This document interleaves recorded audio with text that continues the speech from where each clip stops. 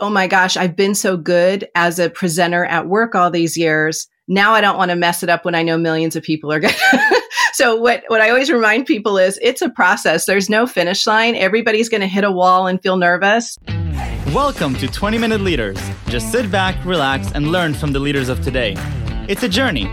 Each one is different, unique, inspiring. Let's get started. Hello, and welcome to episode 208. Our guest today is Jill Wesley, founder of Science and Soul of Speaking. Jill Wesley helps world-class leaders stand out in their industry as the go-to speakers for virtual and in-person global events. Her mission is to help people find common ground and work together to find solutions to the world's biggest challenges. Jill has worked as an executive coach, professional speaker, and event producer for over 25 years and has led professional development programs in communication and leadership to over 85,000 leaders and their high-performing employees at some of the world's top organizations like Panasonic, LinkedIn, NFL Players Association, Salesforce, Stanford Law School, Google, Twitter, Square, Art.com, and Lyft. She's also head of speaker coaching for TEDx San Francisco, one of the top TEDx events in the world.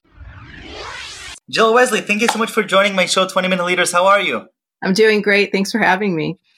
How have you helped 80,000 people become better speakers and convey their messages? How is that humanly possible? How is it humanly possible? Well, I've done it for almost 30 years. And the number actually is higher than 85,000. It's because I was a road warrior for a really long time. So we did communication, intercultural communication, and speaker coaching. So I was on the road for a long time working with thousands and thousands of people. What does that mean, working on the road? It means literally being on the road, moving between company and working physically with them?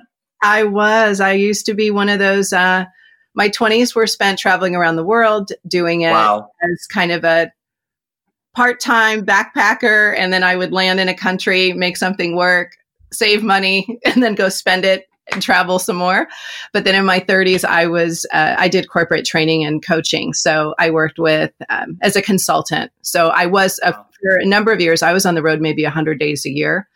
100 days a year? 50 states all over the world. Yeah, it was a lot. Give me, a little bit of taste. What were like some of the craziest places that this work took you, or craziest experiences? Crazy experiences. Well, all the experiences were later. You learn with time. Time and distance equals humor. So a lot of the crazy, really difficult things that went on later became the best stories. I always tell my clients that when they're putting their keynotes together. But there were times where I showed up to do a speaking gig and there was no room for us, or I had a fist fight one time in a session. But in terms of location, I've always, But in terms just of casually putting that in there and continuing. I love it. I said that too casually, but when it's human behavior and you get a group of people together, it's a human lab and anything's possible. I didn't start the fight, but I'm just saying like anything can happen. But in terms of actual locations, I've just been really honored to work all over Asia and Europe, and spent 3 months in Australia working at 23. I got to work at 8 major universities in Australia. I didn't work that hard. It was fun and distracting and, sunny. It was great. Unbelievable. Okay. So I had the privilege of giving a TEDx talk in Palo Alto about, I guess it was 5 years ago. It was hard. It was a process. It was really, really difficult. Not just getting up on stage, which is frightening for any person, no matter how much you don't think you'll be scared. But the whole process is very difficult. Why is giving keynotes or presentations so hard? Well, it's hard for a number of reasons. If it's a business presentation, the average person can be challenged with it because there's a lot riding on it. It's the reputation at work. It's moving a process forward at work. It's getting your ideas heard or helping people make big decisions. So a lot of people know that there's a lot at stake and they feel nervous. If someone's doing a keynote, it's usually the combination of their work experience plus a bit of their thought leadership or personal brand. Yeah. My day-to-day is spent with senior leaders who have a track record of success. So by the time they're on stage and we are working together at major events, part of it is, oh my gosh, I've been so good as a presenter at work all these years. Now I don't want to mess it up when I know millions of people are going to. So what I always remind people is it's a process. There's no finish line. Everybody's going to hit a wall and feel nervous. I joke. My clients usually at one point are thinking like, how do I get out of doing this talk? What if I just tell them I was sick? What if I go in the witness protection program? All these fantasies of not having to do it. But my job as a coach is to just let them know that's a normal process. It's the messy middle. And, I actually have a process to get them from start to finish. I like that, the messy middle, this idea that at some point throughout the process, you're going to reach this block where you're saying, okay, I'm not prepared yet. It's not ready yet. And you forget that there are a few days left or a few weeks left. And you're sort of, I guess, imagining yourself giving the talk as it is now, even though that's not the reality. Exactly. You still have time, right? Tell me about this process that you work, because it's so fascinating to me, because obviously it is, I believe that the fear of public speaking, if I'm not mistaken, is more common than fear of death. I think it's we haven't sourced that research, so it's an oft quoted, of course. But it is a common fear. I'll put it that way. To this day, I'm not sure if I've heard anybody actually dying from public speaking. So most people, but it's, death itself is very existential, but the fear that we experience and the nerves giving a talk is real, and it's likely, and it happens over and over again. So for most people, it's a concern that on a cellular level for people, there's a concern that they're going to be judged, that they're going to fail. Yes. And your body is registering an actual threat, and it's trying to protect you. So what a lot of people don't realize is when they're feeling nervous, they will then criticize themselves for feeling nerves. Like, I can't believe I told myself I wouldn't feel this way, or I've been doing this for 5 years. Why? And that self-criticism never makes the nerves go away. That's number one. Number two, reframing it from I'm feeling like I'm going to die and my body's betraying me. If you understand that your body is actually having a response and it's doing what it thinks it needs to do to help you, and then reframing it from nerves to excitement. Most of my clients, I will say, the keynote clients that I work with are not terribly nervous. They're excited. They've been speaking for years and in business or science for a number of years. So they're hungry and they're excited. And Sure. My job is to pull them out, like to get more of them into their talk. So it's not just their data and not just their work. So what makes a successful keynote, whether it's a business keynote that's full of data and statistics, or if it's more of a personal keynote about your personal journey, or about how others can get inspiration from your journey. So give me some ideas of what makes a successful keynote. Yeah, I call them the 3 R's. So the measure of a really successful presentation or talk isn't did everybody jump up and do a standing ovation, because that's an experience in the moment, but I really care about what happens when people leave. So the three things are the 3 R's. Is your content relatable? So for far too long, people have gotten up on stage and spoken from a place or a perspective that was not taking into account the different lived experiences of people of color like me, or women's experiences in work and life. So is the content relatable? And do you truly understand and respect your audience, where you're putting content together that relates to them? Number 2, is your content something that people can remember? So you have to relate. Can people remember it? Meaning it's structured effectively, that you're not doing a total data dump, or you're telling you a personal story that takes 17 minutes that isn't relevant to the audience. And then the third piece is, can people repeat it? Because a lot of my clients actually create movements. They're working at really high levels.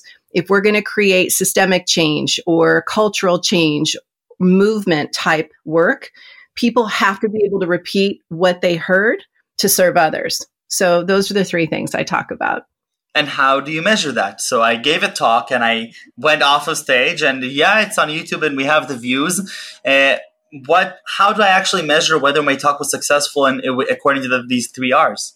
Yeah, it depends on the industry and the type of speaker I'm working with. So yes, of course, it's great to have those metrics and see that one of my clients' talks is at 3 million. That's fabulous. However, the folks that I'm working with are already head down doing the deep work, and they happen to be on stage talking about it.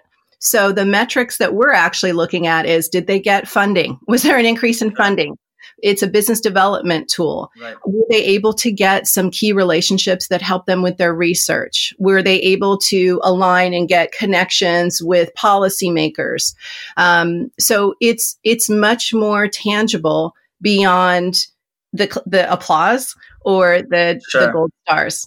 No, I think it's incredible. I'm coming from the software world, and in the software world, when we launch, for example, a product, there's a couple of ways of looking at it. One is you put up the website and you want to measure how many impressions have you had, how many people have gone and seen your beautifully designed logo and your beautiful website. And then the question is, how many people actually put their credit card and paid? How many people actually converted to paying customers, which is obviously what you're optimizing for. You're not optimizing for how many people have seen it. You're optimizing for how many people have bought into your messaging.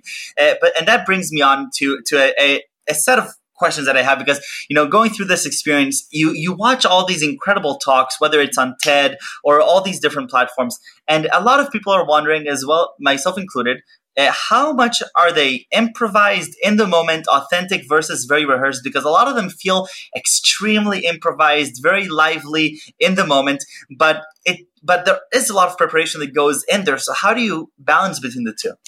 Yeah, so that's good that a lot of them feel improvised to you, because the bigger events. So I'm head of speaker coaching for TEDx San Francisco. So we're a premier event, global event. Yeah. And our speakers, there's no way we're going to let people just go up there and wing it. It's just not in the best. They won't present their best content that way, and the audience won't have the best experience. You can't just take that risk. And TED itself, because I've coached speakers that have spoken on TED stages, they work together with coaches for months and months. So the goal is, what people get, where they get stuck is, I don't want to sound canned. I don't want to sound rehearsed and like I'm a robot. Yes. I don't want that either. But there's a difference between memorizing a talk and then actually integrating that talk into who you are. And that's the difference if you're thinking about someone who's an actor. An actor will know their lines, but a really good actor kind of disappears into the character, and they're having that experience with the audience. So I'm different from some other coaches because my job is to meet my clients where they are. I have a ton of strategy in my pocket. So if I'm working with someone who I know is the type that really needs to write their speech out word for word, and they're really attached to that, I'll let them do that initially, but I'm always going to get them from, it's not memorizing word for word, it's just knowing the flow. And if it's someone who likes to kind of be loose and be improvisational, I still get them to know the flow. So they know they're going to hit this. They've practiced it multiple times, but there's space in the event that the audience will laugh. I mean, I help my clients put humor in their talks, and you will get a response from the audience, or you'll get spontaneous applause. So you have to be present to actually engage with people in that moment. It's hilarious you bring this up. I gave a talk back when I was 14. It was my second time on stage. It was about growing up in real time. I had nothing interesting to say except for how a 14-year-old uses Skype to do a video call with their math class from 15,000 miles away. Back then, it was 10 years ago. It wasn't very common, so it was interesting to people in the audience. But what the funny thing was that I prepared so much for this talk. I'm releasing a book soon where I talk about some childhood experiences. And one of the experiences was walking around Central Park with my brother, and he is rehearsing with me word for word my speech and my talk for weeks. And leading up to the talk, I knew it so well. I could say it in the middle of my sleep. I get to the stage and my first question is, hey, how is everybody doing? Now, when I rehearsed this talk, I never actually gave pause because there was nobody to answer. So when I got on stage, I said, hey, how everybody's doing? Great, let's get started. And I never gave them a way to answer, which was it's hilarious. That's what happens. It is. I see a keynote in particular as a living thing. So very similar to you in product, I think of a keynote for my clients, it's a product launch. So it's an iterative process. We use, we use universal design theory. We have to test. You have to do all of those steps that you would do with product to make sure that whatever you create and deliver is truly something to the best of your ability, is something that the audience is going to relate to and respond. But you have to take notes once you've done your keynote, or you have to watch the film afterwards to see what really landed, and pay attention to the questions you get in the comments afterwards, because it will inform this keynote. Because I help people design an asset that they're going to keep using. So nobody should be giving the same exact keynote over and over to audience after audience, because you're in a different city. You're talking to people in different roles, different levels within an organization. You'd have to make it tie into what their lived experience is. 100%. So, in the few minutes we have left, I'd love some pointers on things that I could take with me to whatever future presentations I make, or at least the process of working on those presentations, because obviously not everybody is so lucky to have you as a coach in preparing for their keynotes. And I'd love to get some pointers into what can I do the next time I go to present something to my boss in the startup that I work for. What can my friends do when they're about to go in class and present something in front of 500 people on their research? Sure. I have a 5-step process I use called Dig Deeper. Because you can find in 10 minutes, 10 seconds, you can find the steps to give a general presentation. You analyze your audience, you get your big message together and support it and then put an action step. But something deeper that I use as a checklist with senior leaders is 5 steps. So first, you have to speak the truth. So it's really figuring out, what is my truth, my understanding of the truth? And do I have an accurate sense of what's actually going on? Because if you're presenting, let's say it's someone who's entry level or, middle management, and they're presenting to their boss and they're not accurate, it's a credibility hit right there. So make sure that you really have the truth and you are acknowledging your blind spots and biases. Second, it's empathy. And it's not just empathy for how other people are feeling, but having a sense of cognitive empathy. So it's what might be, what are other people thinking about, and a bit of what's called rational compassion, because there are limits to empathy. We tend to empathize the most with people who are similar to us. Yeah. Or people, if we've had a similar experience where we say, well, I did it. It shouldn't be that hard. Just work hard. You can do it yourself. And it's like, listen, someone's having a different life journey than you are. So it's truth, it's empathy. Yeah. And then it's really thinking about, do you have an element of hope when you're talking? Are you speaking in a way where people feel like they can do this? That it's not beyond everybody's ability. Sure. The 4th step is your vision. So what do you see as possible, and can you communicate it in a way that other people can actually be there right with you? And then the last step, which is huge, is accountability. Accountability is missing from most talks. There are real general things at the end of a presentation or a talk, and people just be really general, like, you can do it, come on. And if people can't get a clear grasp of what needs to be done, those initial steps, they're less likely to do anything. And that's why people go from event to event to event to get pumped up, but they don't know how to actually do it. So they're chasing the high of being in the room versus, oh, wait, I want to make some behavioral change. It actually takes strategy and habit. I like the accountability. Jill, why spend so much time on this? Why work with so many speakers? Why go through this process? What gets you excited about science and soul of speaking? Oh my gosh. I have the best job in the world. Like I'm truly doing the thing I love to do most. My work doesn't feel like work at all. And I stand on the shoulders of people who came before me. I'm African American. I come from generations of people who weren't able to use their voice. And amazing. I'm fortunate to have that luck. Yeah, I've worked hard, but it's luck and timing. I was born when I was born. And I feel that everyone deserves the ability to speak their truth and know what matters. And that's why I do this work. I love it.